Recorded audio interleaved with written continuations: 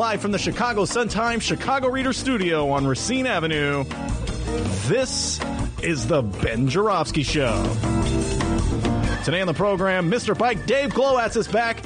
He's actually right here to talk all things local politics, and I promise you, he did ride his bike. And now your host, Chicago Reader columnist, Ben Joravsky. Hello, everybody. Dave Glowacz is in the studio. We call him Mr. Bike because he wears many hats. One of them is a biking helmet. No bike talk. We're not allowed to talk bikes. He's not going to ring his bell. Dave, we're going to be talking about the city council, Lori Lightfoot, passing the budget. I'm going to turn it over to you. Well, as you said a moment ago, the city council passed an $11.65 billion city budget on November 26th at their meeting. And yes, that's billion with a B. And what was the vote on that? Well, there were about 8 ordinances. It's kind of an arcane thing, is that it's still really difficult, I think, for the average person to go to a city council meeting and figure out what the heck they're talking about. Yeah. The appropriation ordinance and the revenue ordinance passed 39-11. One of the things to note about that is that it didn't pass unanimously. And this is the vote that's often reported as the one that was the city budget vote, because they packaged about a half dozen ordinances into that one. There's 2 general subsets of opposition to the mayor's budget. One has to deal with the raising the money. So you heard Hopkins, Beal, and Lopez talking about how they think this is a burden on the property taxpayers. Byron Sixer Lopez, the alderman of the 25th Ward, is criticizing the expenditure of the money, how the money is spent. And in his particular case, it's not fair or just for the city of Chicago to raise property tax dollars on people and not use the money to meet the most pressing needs that folks have. Which invites a question posed by Alderman Matt Martin of the 47th Ward. If you want to spend more on affordable housing or mental health services, where is that money going to come from? And Martin talked a little bit about that. When I went to the Harvard Kennedy School of Government, they talked about how easy it is to vote no on something. This is Alderman James Kappelman. How much harder it is to negotiate, to get to a win-win, or at least get to a point where everyone loses a little bit. This budget does that. Oh, I love With that. tremendous respect to my colleague, Alderman Kappelman, a no vote is not easy. Voting no is challenging for me and emotional as well, because communicating that vote does not, in my opinion, reflect the sort of time and effort that individuals have put into the budget. And with me personally, when you've listened to me and you've spoken candidly with me, it's not easy. And so share my frustrations with the budget. And there are frustrations that I think almost everyone I've spoken with to a T shares. Things around overtime that is rampant and unchecked with our police department and our fire department. And I want to emphasize that it's not a frustration with individuals within those particular departments. It's about this larger systems that they find themselves in, and systems that we as a broader city government are in the process of reckoning with, including the rising costs of lawsuits for officer misconduct, alleged and actual, an inadequate investment in affordable housing, especially in communities like mine, which have more resources than many, but not the sort of resources to maintain and expand affordability, which was a big reason why I'm here. Also, my frustration with our inability to bring in more progressive revenue.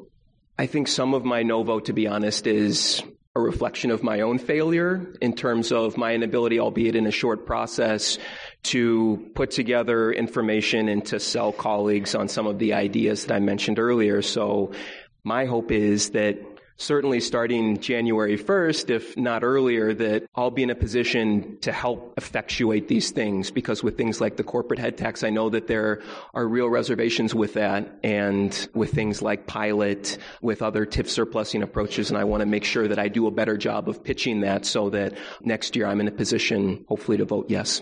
So notice the tone of Alderman Martin there. I think it's interesting that he says part of the blame lies with myself, not with the mayor, that I didn't sell these progressive revenue sources, a few of which he names.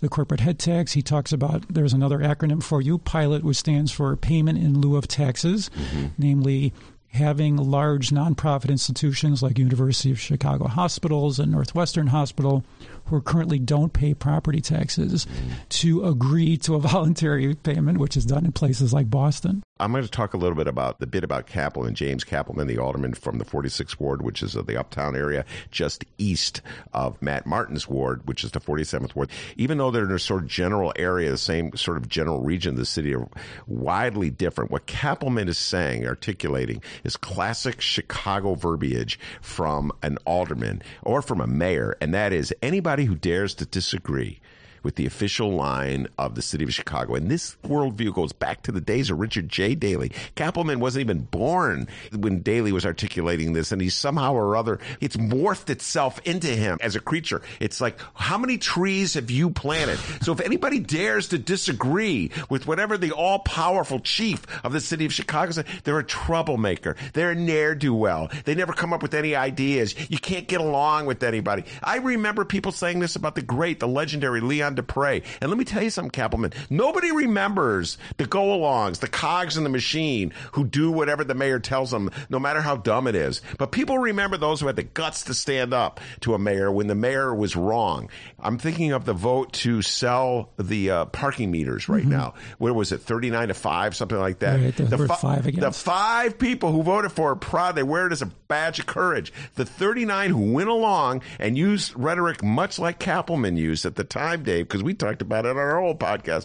Oh, where's your solutions? How many trees have you planted? Can't you just go along for once? Remember Mel saying, nobody reads this stuff anyway. So you're saying that Kappelman just gave a more sugar-coated version of that? Yes, a more sugar-coated version. He tried to genteel. He tried to Tony it up with his reference to going to some Harvard school. And I thought that Matt Martin was correct, and I appreciate what Matt Martin is. Matt Martin was saying, I'll take the blame, essentially saying, all of you guys, ducked on this issue of implementing progressive ways to pay for government that the mayor was against. You ducked the challenge of taking on the mayor. So I'm going to take the responsibility for not doing a better job of articulating why these are good ideas. I'm going to tell you, Matt Martin, I give you credit for taking the high road by positioning it that way, but I'll tell you this right now.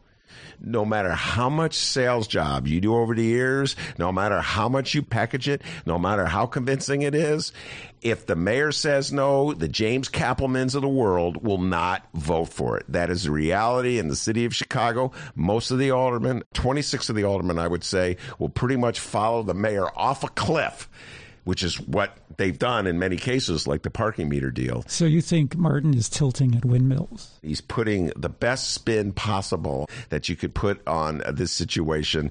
Prove me wrong, City Council, but I do not believe, no matter how convincing Matt Martin is, no matter how much evidence he unveils to show how it's more fair to bring back the head tax or to have pilot, all these other progressive ways to raise money to fund the things that we need in the city of Chicago. I feel the corporate interests that are against that have so much clout with Mayor Lightfoot that she would not entertain them, just like Mayor Rahm would not entertain them, just like Mayor Richard M. Daley would not entertain it. And it doesn't matter what an alderman says to try to convince them. If the mayor says no, 26 aldermen at least will, in this case, follow her. All right, his name is Dave Glowacz. He's done an outstanding job. Can we is there a round of applause thing? Oh, Dave, that was that noise. Tell everybody where people can find you. Find my reporting at Inside Chicago Government. That's chigov.com on your web. On Facebook, go to facebook.com/InsideGov. That's Inside GOV. And on Twitter, CHIGOVT. That's correct.